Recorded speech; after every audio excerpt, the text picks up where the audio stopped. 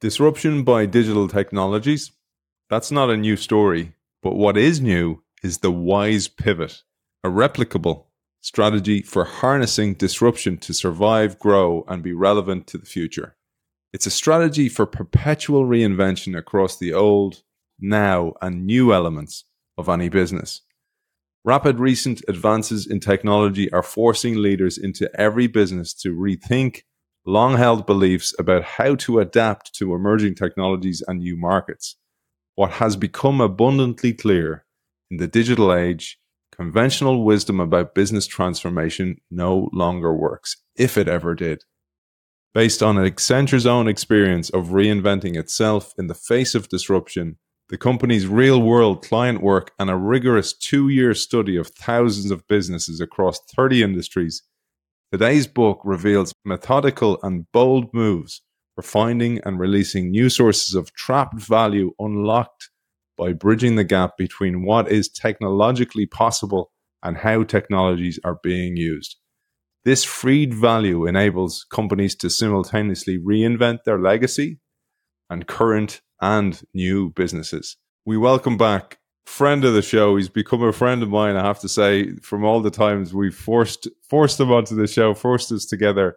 He's back to join us to explain the brilliant book, the third in the trilogy of these books, Pivot to the Future. Paul Nunes, welcome back. Thanks, Aidan. Great to be back. It's great to be back, man, and it's great to have you back. We're on to the last book, I'm sad to say, and we're going to do a two-part on this, but I wanted to do something for you a little bit here, and I noticed in the book, in your dedication, that you dedicate your side with your co-authors. You dedicate it to Hilda and Anne, who you say always made the most of every situation. I thought you might want to do the same with this episode. Thanks for doing that. It's nice that you noticed that. Who those are, Hilda and Anne, are actually my mother-in-law and my mother, and both of them had sort of a shared trait that comes up again and again in the book, so I thought it was actually kind of good. They're two women who really managed yesterday, today, and tomorrow at the same time. They brought a lot of their immigrant background, a lot of the struggles that came from their immigrant backgrounds, and a really tough life, but lived in the moment, but also could see the future and had so much hope for the future. And I think, to understand why they were so special in the creation of this book was really understanding how to live a full life, I think you have to live both in the past, but in the today and in the future. And that's what a lot of the book is about. Well, let's build on that, because another piece of your history, your past, your old, is Accenture itself. Like, you had a lifelong career in Accenture. And part of this book is looking at Accenture's own reinvention. Specifically, Accenture would need to balance its strategic initiatives around the three distinct phases in their life cycle. You say here, the mature products and services approaching obsolescence, that's the old. Today, the most profitable offerings of the business, the now. And then the leading edge ventures targeted at the immediate future, the new. And what's interesting is, given the time that's elapsed since you wrote the book, a lot of these have become the now. They've become the present for Accenture. And you were part of that strategy, which must be so fulfilling, along with your co-authors as well.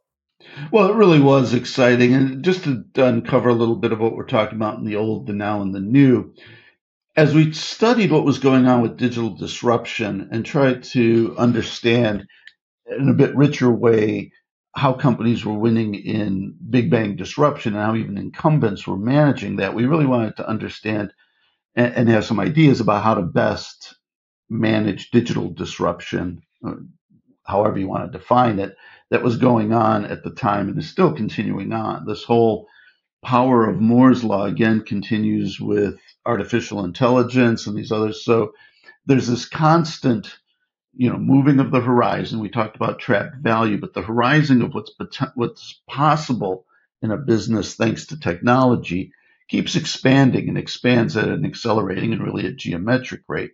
And the problem is that most companies only change, in a pretty linear rate, right? And often it's in a very stepped, it's in a punctuated way that we call transformation. So, Meanwhile, technology is going like this, but companies are going like this, and they're designing transformation programs. So this was the big question was, well, for me and for my colleagues at Accenture was, well, how do we circle that square? How do we, fit that in? How do we create strategies that deal with the fact that technology is getting away from us in a very linear transformation kind of world? And where does the S curve fit into that as well? And we came to the recognition, we studied all these companies, particularly the incumbents that were succeeding and seemingly succeeding in digital transformation. And we realized that there were really three horizons that companies were managing against and doing so simultaneously. And what's important is recognizing that that's the old, the now, and the new, not just the now, the near term, and the far term. So, alchemy of growth, there's lots of things, bifocal, near, and far. There's a lot of stuff that talks about the horizons from now going forward. Like I said, McKinsey has a nice three horizon model in alchemy of growth and such, but it was always forward looking. And what we found really interesting in our research was the focus on the past, what Bruce Henderson might call in his model the dogs, right? And what's really interesting for those who are familiar with the BCG, Boston Consulting Group, and Bruce Henderson's work, that's where we get the term cash cow from, right? Because there was the matrix of the four kinds of businesses. I think our listeners will probably be vaguely familiar, at least, with this. But what's really interesting is that, some businesses can be dogs, they can be cash cows, they can be stars. What was always interesting to me, as I learned, is that dogs didn't mean that they were bad businesses. They were more businesses you kept because you loved them, like a dog, because they may be old, but you had a sentimental attachment that didn't make as much sense from a business or an economic. That explains the nickname my wife has for me. Yeah, exactly. You're not a dog. But it also explains why people will spend multi-thousands of dollars on surgeries, right, for their pets. Maybe it doesn't make economic sense on a certain level, but it certainly makes sense because we love our dogs. So the importance of the dogs is most companies have old businesses that they're very emotionally attached to, and rightly so in many ways, because it's what brought them to the table. It's what gave them their greatest success.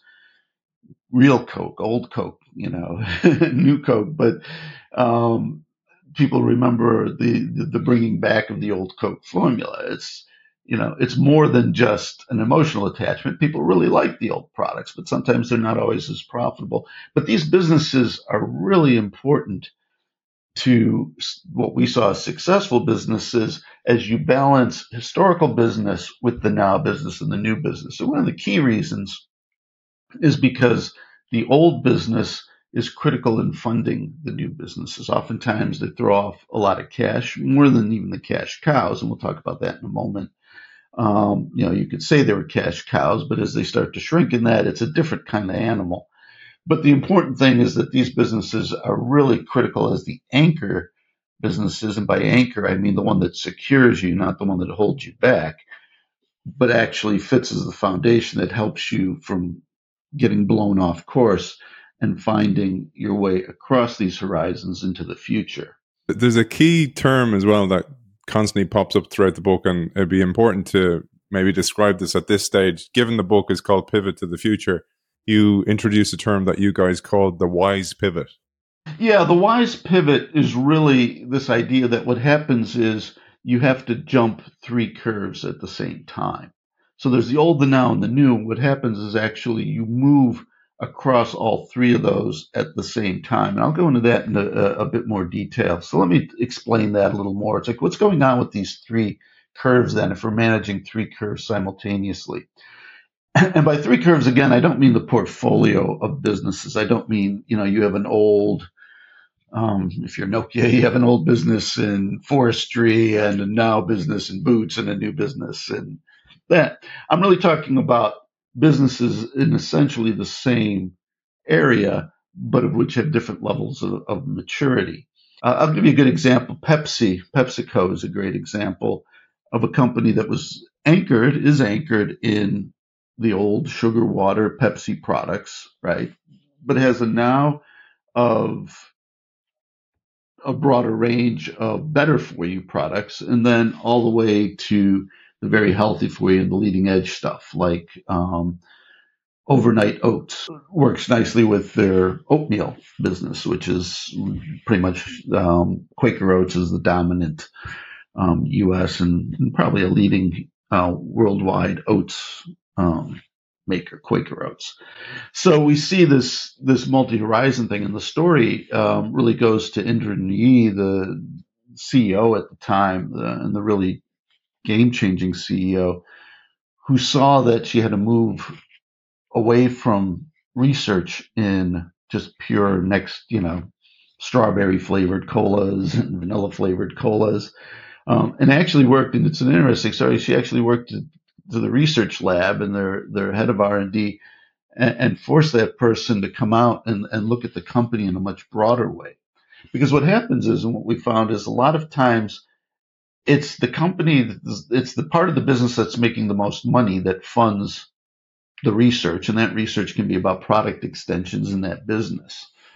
And so what happens is you really have to have this multi-horizon view, and then you have to step back and say, okay, well, here's where the profits are coming from, but here's where the profits need to be reinvested so that I can build the balance I need to go forward.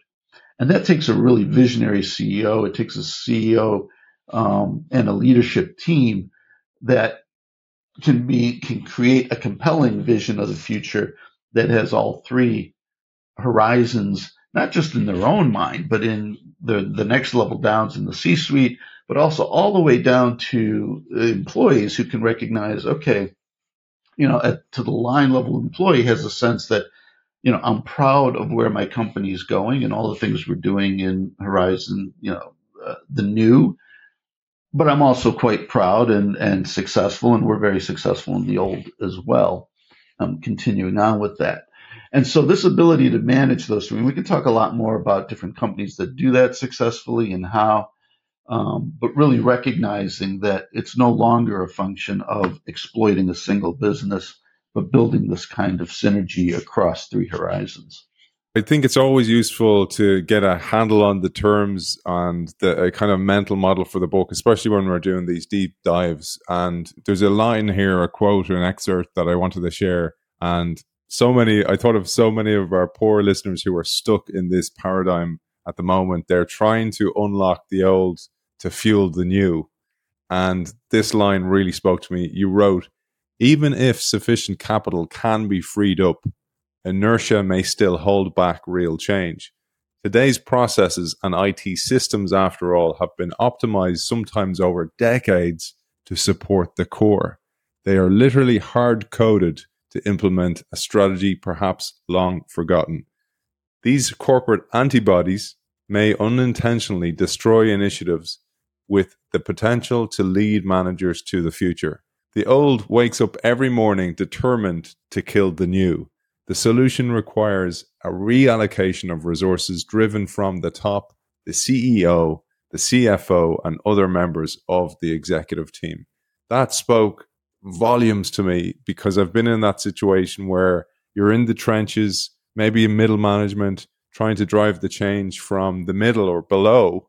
And it's so difficult unless they're unlocked these resources from the top, including people and financial resources. Yeah, I think that's the key that we saw throughout the book. And it's interesting because it's simple but complex, as so many of these things are, right? I think the simple lesson is that everybody has to be on the same page about where the company's at, what they're doing, and where they're going. I actually probably take a little bit of exception to some of the thinking of, the old wakes up figuring out how to kill the new. I think that's true and true experientially as we've seen it, only to the extent that the old is scared and panicked and doesn't know what's going on and doesn't see that there's a plan and a vision in the company. And in the leaders, in the best companies we saw, there's actually that becomes less and less true as the old starts to really understand what the plan is, what the strategy is, and where you're going and how you're going to get there, and what the plan is for the old as well. Because corporate needs to be, the top management needs to be very specific about what the role and the plan is for the old. And so, thinking about that in terms of resources, I'll give you, one example. One thing that we found that was really interesting in the research was that the majority of companies, and we did some side research on this as well, and there's others who've done this research, but most of a business's profits go to reinforcing its own business. So we saw that even in ourselves at Accenture, that for a time, a lot of the spending on R&D development was going to the now and the old businesses because they were the most profitable, and they wanted to keep it. And they were like, just leave my business alone. We'll be fine. You can do what you want, but, leave me my money. And what happens is one of the toughest ones, we talk about it in the book, one of the toughest things a business has to do is get those leaders of the old and now and the new businesses and say, look, we as a team need to optimize our investment and spends. And later in the end of the book, we talk about why reallocation of assets strategy is asset allocation. And I don't know if I've told you that before. It's just a saying that I love for over all the years. But really, as a strategy that doesn't reallocate assets is not a strategy. Nothing changes if you don't reallocate assets. So it's all about asset allocation. And we'll get to that when we talk about the second half of the book. But that being so, when you have a multi-horizon business, all those executives really have to be on board, because if you're going to take money from this side and say, look, we're not going to reinvest it in your business because this is the plan to sunset that business, getting those folks on board and recognizing, well, the sunsetting of that business is critical to our success, and the revenues that you're generating and the profits you're generating are critical. But this is where we think we're taking the company, and you're part of that. You're feeding your children, essentially. And when and when the old gets a parent mentality and gets a generational mentality and stewardship mentality of a firm, particularly incumbents that have lasted a long time, they start to see more what their role is. And then they stop waking up trying to kill the new businesses, but they get on board. And that's what we saw again and again. So that's the objective. But to do that, you really have to communicate. And, we joked about that earlier when we were talking about ourselves, but this nature of communication. But, communicate and make sure that, people are not just being told it or hearing it, but they're actually internalizing, I'm living in a multi-horizon company. I love that, and man. This is what we have to do to succeed. I love it. I was thinking, and I wrote about this in my own book, that when I lived in the Phoenix Park in Dublin, which is this beautiful park, it was not as a feral child, although people thought that back then, but I had the great privilege of being brought up there. And I remember that my dad was responsible for the renovation of the park, and he replanted the main avenue. And I remember him telling me, because he used to bore the life out of us telling us stories about what he was doing and stuff like this, but they stuck with me. They got in there somewhere in my mind. But one of the beautiful things he said was, when they replant an avenue like that, that's a long time in place, they put these budding trees in between the other trees because the older trees protect them. And I always think of that beautiful analogy for exactly what you're saying, that the old has a noble role in protecting and nourishing the new. Yeah, that's fantastic. I wish I had that metaphor for the book, because I think that's exactly it. Is that you want to extend the life, and we'll talk a little bit more, as we go forward about some of the unconventional wisdoms out there. But old trees can be kept even longer than they pretty much have a normal lifespan to. But yeah, part of the role and part of the life cycle of any tree is providing the shade for the next generation. One of the things I found, just to not to labor the story, but I didn't write about this, but I found it afterwards, is even when you remove when you have to fell a tree eventually, the stump still plays a very important role and needs to be in place because it holds the soil together and there's a whole ecosystem around the roots, etc. And most people, if you have a tree that's you need to fell, they rip up the roots as well. But the roots have a really important thing, and I think that is something I felt in your work the whole time. Is that you don't just whip out people and give them redundancy and try and push them out the door and try and bring in new thinking, because there's a knowledge handover as well in organizations that's so important. Yeah, that's a perfect lead, Aidan, I think, to the 3 unconventional wisdoms of the old and now and the new that we discovered in the book. And one of the first ones, and crossing all of it, was this idea of premature abandonment. And we just saw that again and again, because everybody thinks, when the sky is falling, digital's coming, and to a certain extent it is, but you can't let that panic allow you to make bad decisions about what might be, decades or hundreds of year old, assets in companies. So this idea of, in the conventional wisdom of the old, actually, and, Peter Drucker is great, but, I like to kind of shake things up when I talk about conventional wisdoms and new wisdoms. Peter Drucker talked a lot about how you exit businesses that mature, and that once a business, and you see it even in stall points, and that basically once a business has gotten to a market level of returns and is unlikely to have a sufficient innovation to go anywhere, those assets, the conventional wisdom is those assets should be sold so that you can repurpose the cash from that into other newer things, and hopefully let those assets be used by others that can maybe make a better profit off of them, because you're not making much off of them. So that's the conventional wisdom, is you exit old businesses. And that's a Peter Drucker thing, and you can go look for that. What we saw is the new conventional wisdom of pivot to the future is actually reinvesting and exploiting, using the power of technology to extend the life of the old and actually use it as the seed to create energy and commitment to the new. And I'll give you a good example of that. Is found in Anheuser-Busch, Budweiser, the king of beers. Well, a while back, and this goes even before the Bud Light incident, so we're not going to go there, but a while back, Budweiser was almost, the king of beers was almost dethroned when it turned out that these new entrants were really changing the game in beer and changing the game for mass market beer. And that was all of these microbreweries, right? So it turned out that microbreweries were coming on. They were coming on in the United States to the tune of about 400 microbreweries a year. And the question was, how was a mass market beer like Budweiser that was losing sales and profitability, how was it to respond? Now, traditional Drucker theory would have said, well, you would want to, look for a buyer, sell off that business. The business isn't really going anywhere, and move on to the new.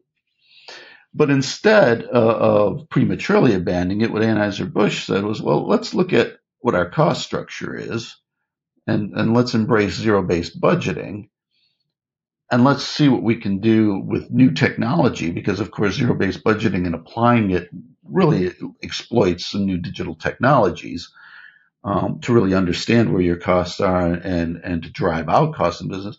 So they reinvented the business and were able to take out and bring out $1.5 billion in new funds. So they basically took out $1.5 billion in costs and spent a few $100 million buying 31 new businesses, mostly microbrews, things like Goose Island Brewing Company, a very successful microbrew. But that's the way that rethinking what technology can do to help you extend and exploit the life. And they didn't have to give up on a core anchor brand that was really heritage and brings a ton of understanding about the brand and the heritage to the customer. And again, the threat from microbrews is very real. It's very interesting that what's really threatening about microbrews is technology allows you to brew the same batch, the same flavor again and again. That was the difference of why microbrews today. And I think that's a really interesting thing, is that recognizing that microbrews pose a different threat and a more real threat now because technology is aiding their competition. So one could look at that and say, well, look, I now have a new ability to brew a flavor at any scale I want. Wasn't really true. That was the advantage of large scale beers. It was that you had the capability, and only large brewers could make a beer taste the same again and again and again. And so that's why it would be easy to say, well, all right, technology has obsolesced any value to large scale brewing.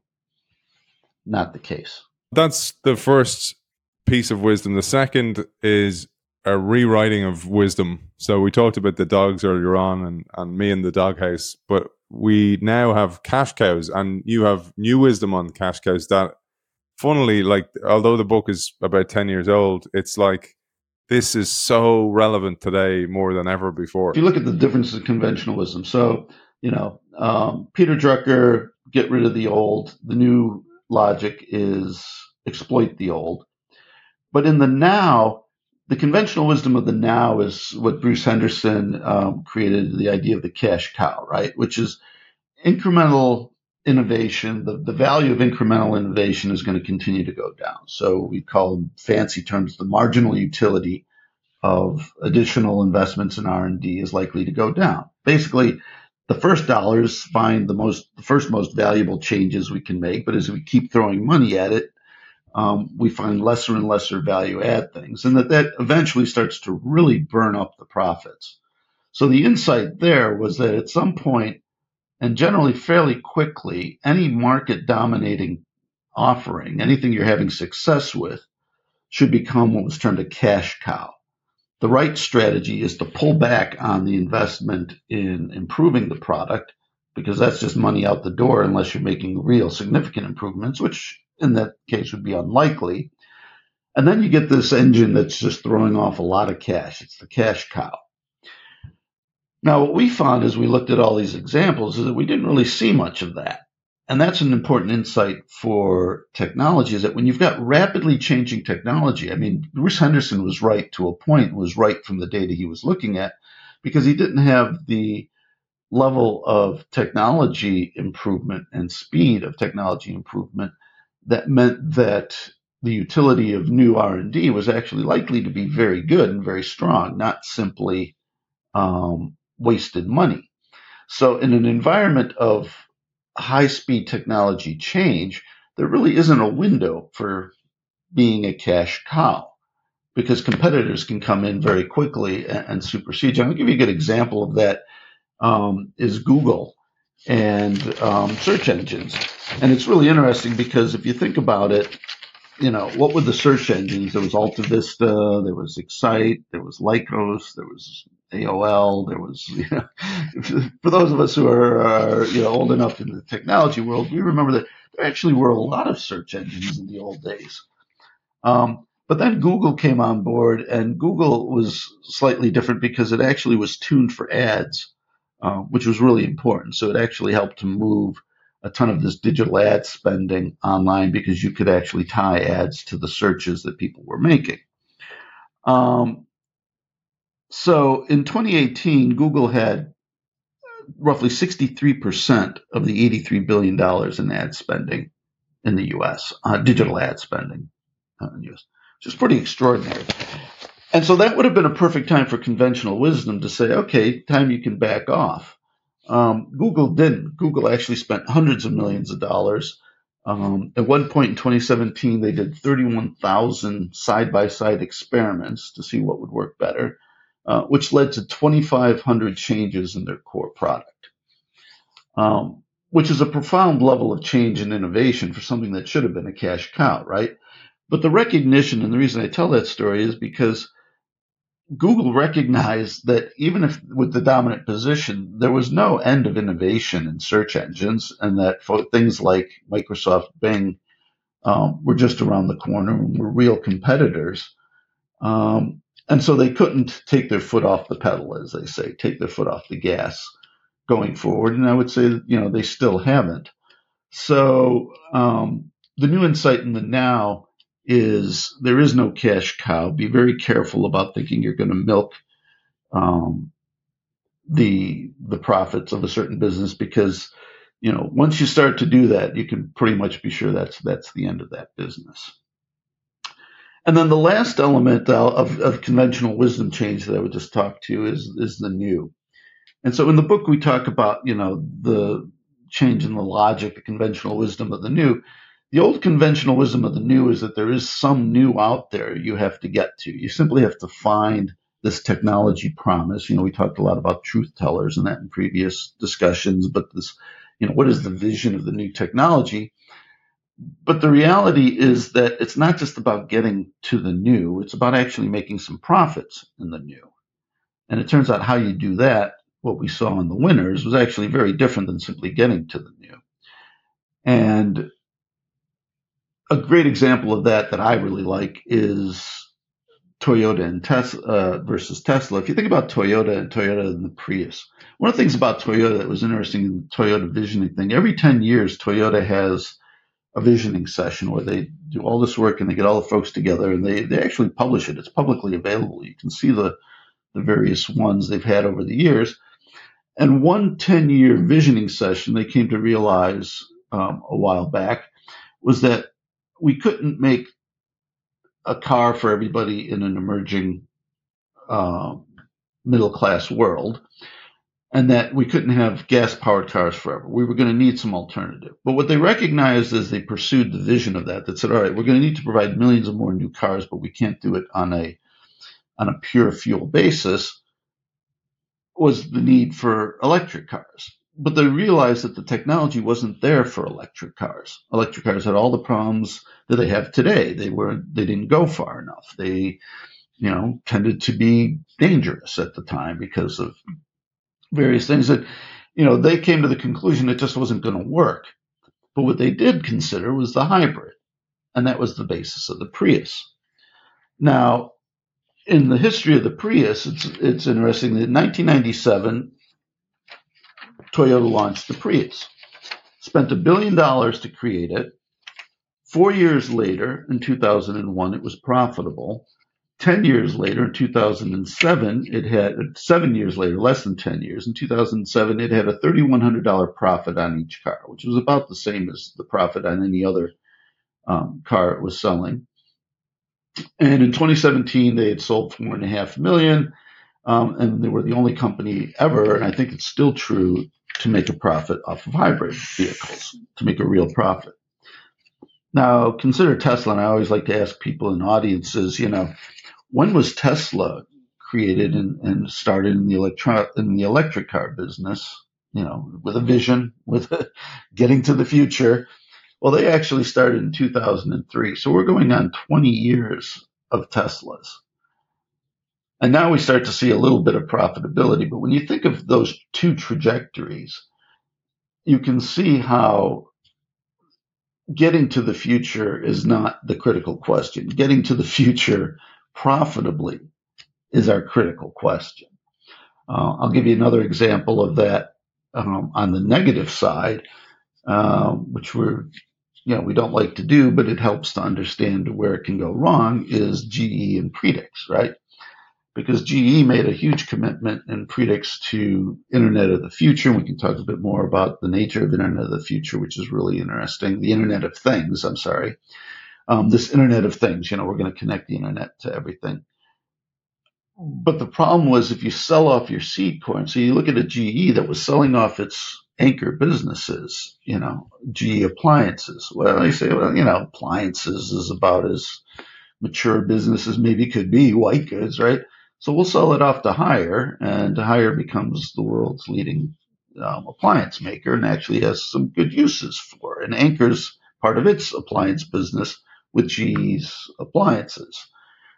Then we sell off, GE Capital, we sell off all these other businesses, and we start pouring all that money into the future. But that future maybe and doesn't actually come at the timetable we want. It may come, but the key is the timetable. And here's a bit of Paul Nunes logic that I confess I don't have all of the proof yet, but really wanted to study, is this insight that it's not about, innovation versus invention. Innovation, and only Schumpeter and a few other economists have ever really made the separation between innovation and invention. But we need to talk about those separately, because innovation is about the application of invention. If one wants to try and create some specificity of language, it doesn't have to be that way. But if you create that specificity of language, then you realize, okay, the useful application, and it's really the profitable application of invention or technology, is innovation. But I can only innovate to the extent that I have the technology and the invention ready to do that. And the key is, I can accelerate innovation, but accelerating invention is very, very tough. So I can move us more quickly or more slowly to electric cars, but improving the core physics of battery technology, inventing new batteries, that's a lot sketchier. That's a lot less certain. And so what companies really need to do is, they think of invention and innovation. As they think of innovation, they need to separate that out, and they need to understand, are they betting on improving the speed of innovation, or are they betting on improving the speed of invention? And if you're betting on the speed of invention, changing the speed of invention, you'd better have a really deep pocket or be really good at what you're doing in science, because invention is a really hard thing to predict. Beautifully articulated, man. I always think about that as in, the term have enough runway, but you need to be able to buy the runway. That's the thing. You need to be able to keep people in the business, et cetera, have it as a project. I always use that as advice for people from a role perspective. If people are looking to move on to a new role, particularly if it's a new industry, don't just jump and go there. Like, dabble with it, do it slowly, just like you would with different horizons, the old, the new, and the old and now and the new. Exactly. Well, and it's the question of the confidence level, and it's a bit like betting on markets, because what happens is we get plateaus of technology where people say, I'm tired of waiting on the next level of invention. I'm going to make the current level of scientific capability work. And in some ways, iTunes is a great example. It's like, well, we're not ready for Spotify yet, but we are ready to sell individual digital songs from a marketplace. And we're just going to make that technology last as a plateau for a period of time. So everybody knew 8-track cassette tapes were not going to be the final answer to recording of music, but it serves a purpose. Now, when companies think about these things, what they have to do, and I hate to say guess or bet, but it becomes a bet about whether people are going to wait for the next level of technology capability, or whether they're going to be satisfied with what it can do right now. And I think what we've seen a lot in the holdback of electric cars, for example, nothing wrong with electric cars conceptually in some ways, but we can argue about whether they're greener or not. But the thing is, the battery technology is clearly not what we want it to be. We want 1,000 miles, whether it's hot or cold. We don't want 200 miles or 300 miles even, when it's like, well, it's 300 miles, but you can't run the air conditioning. And so the key is understanding that, we've talked a lot about that in Big Bang Disruption, understanding these critical, inflection points. Is like, well, where are people going to say, okay, good enough, nice job, you created e-ink with the right level of contrast, you created an electric battery that gets me X amount of miles, now it's fine, versus saying, good job, guys, go back to the drawing, go back to the lab and see if you can get me to the next place, and come back to me when you've solved this, that, and that. And it's tough, but companies, I think, really do need to make that distinction. What's going on in invention, what's going on in innovation. Great point, man. And it's also that when you try, so when you make that attempt to build the new thing or to apply the new invention, you're building a muscle inside the organization that will be applicable in the future. It just might be the wrong timing. This is if you have got the pockets and you have got the runway, you're building that strength in the company, and that's so important as well. Well, exactly. And I think if you look at all the automotive companies right now and you look at the nature of competition, and it's interesting, well, who's got frames and frames that can handle a shift to electric cars and that? Who's got the technologies? And you watch all of the other majors, because, obviously Tesla's kind of, there's Fisker and others, but the Tesla's always sort of been the leader and the champion of this electric car thing.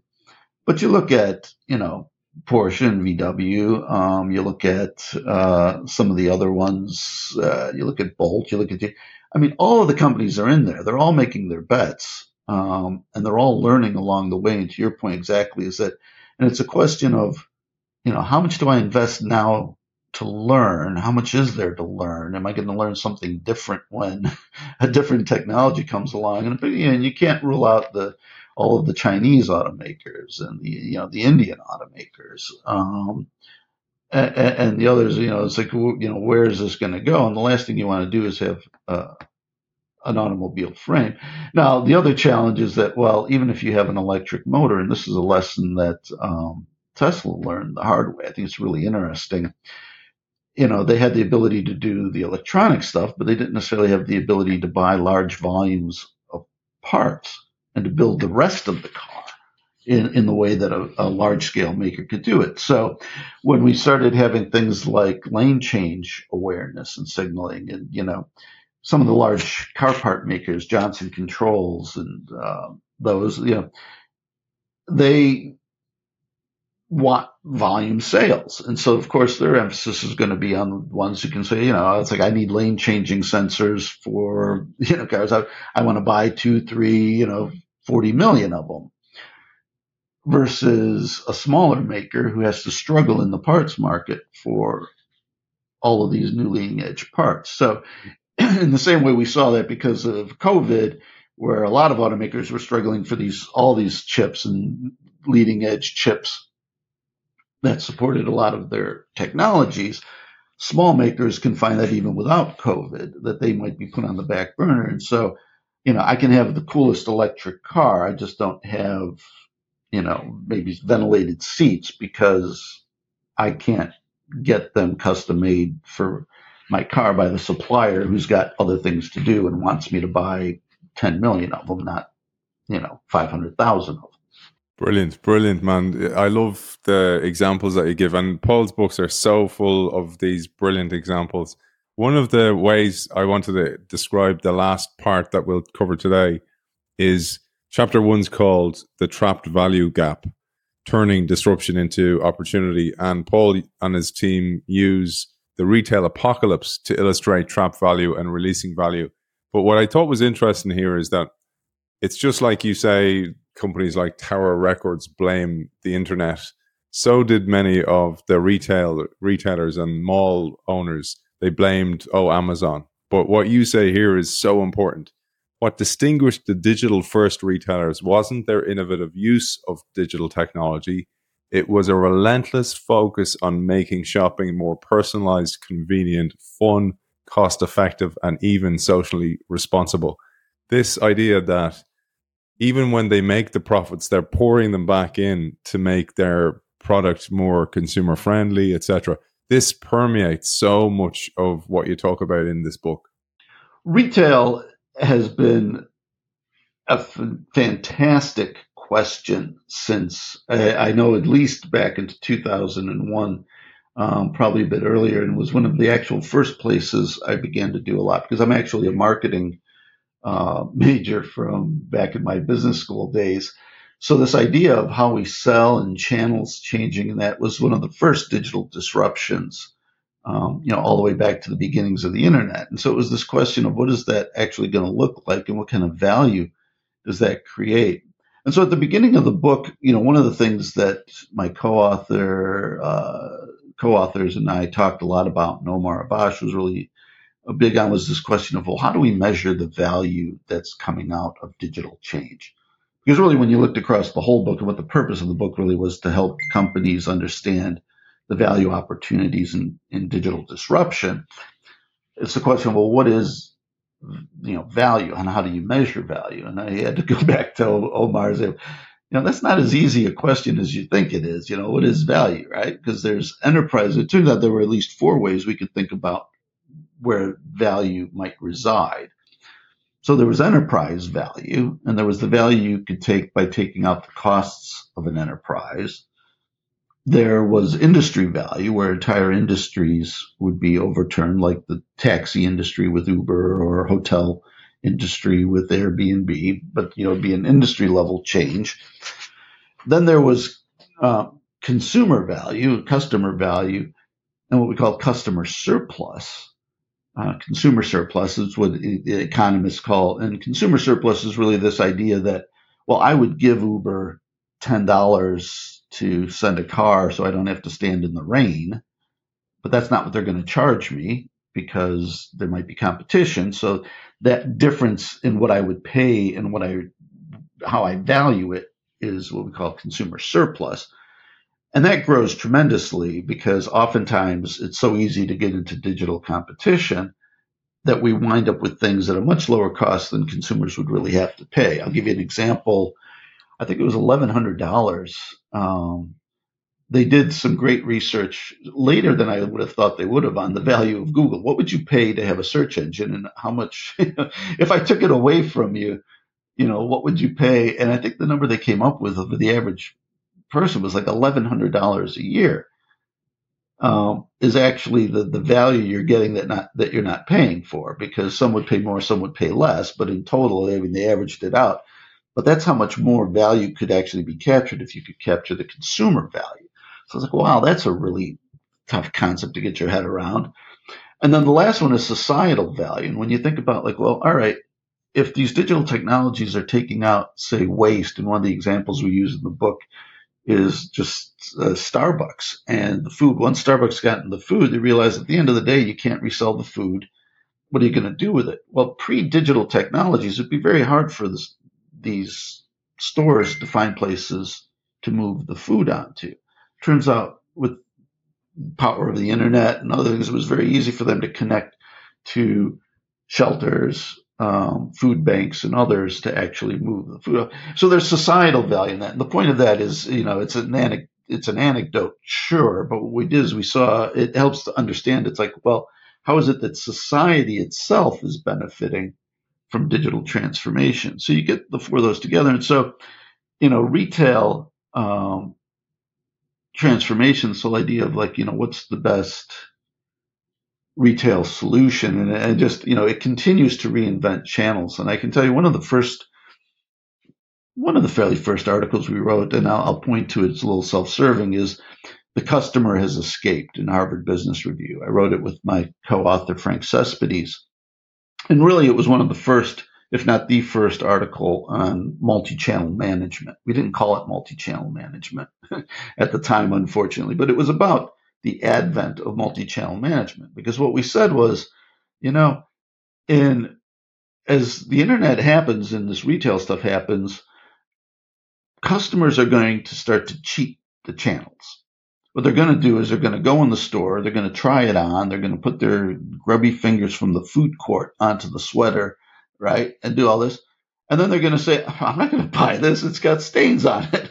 I'm going to go buy it online, where I'll get a fresh one or whatever, and where I'll actually be able to pay less, because the online retailer doesn't have to pay for all the damaged merchandise or the floor space or all the other stuff at the mall. And so this idea of jumping in and out of channels, and vice versa, it's I'll look online, I'll find the one I want, and then I'll go straight to the mall and pick it up.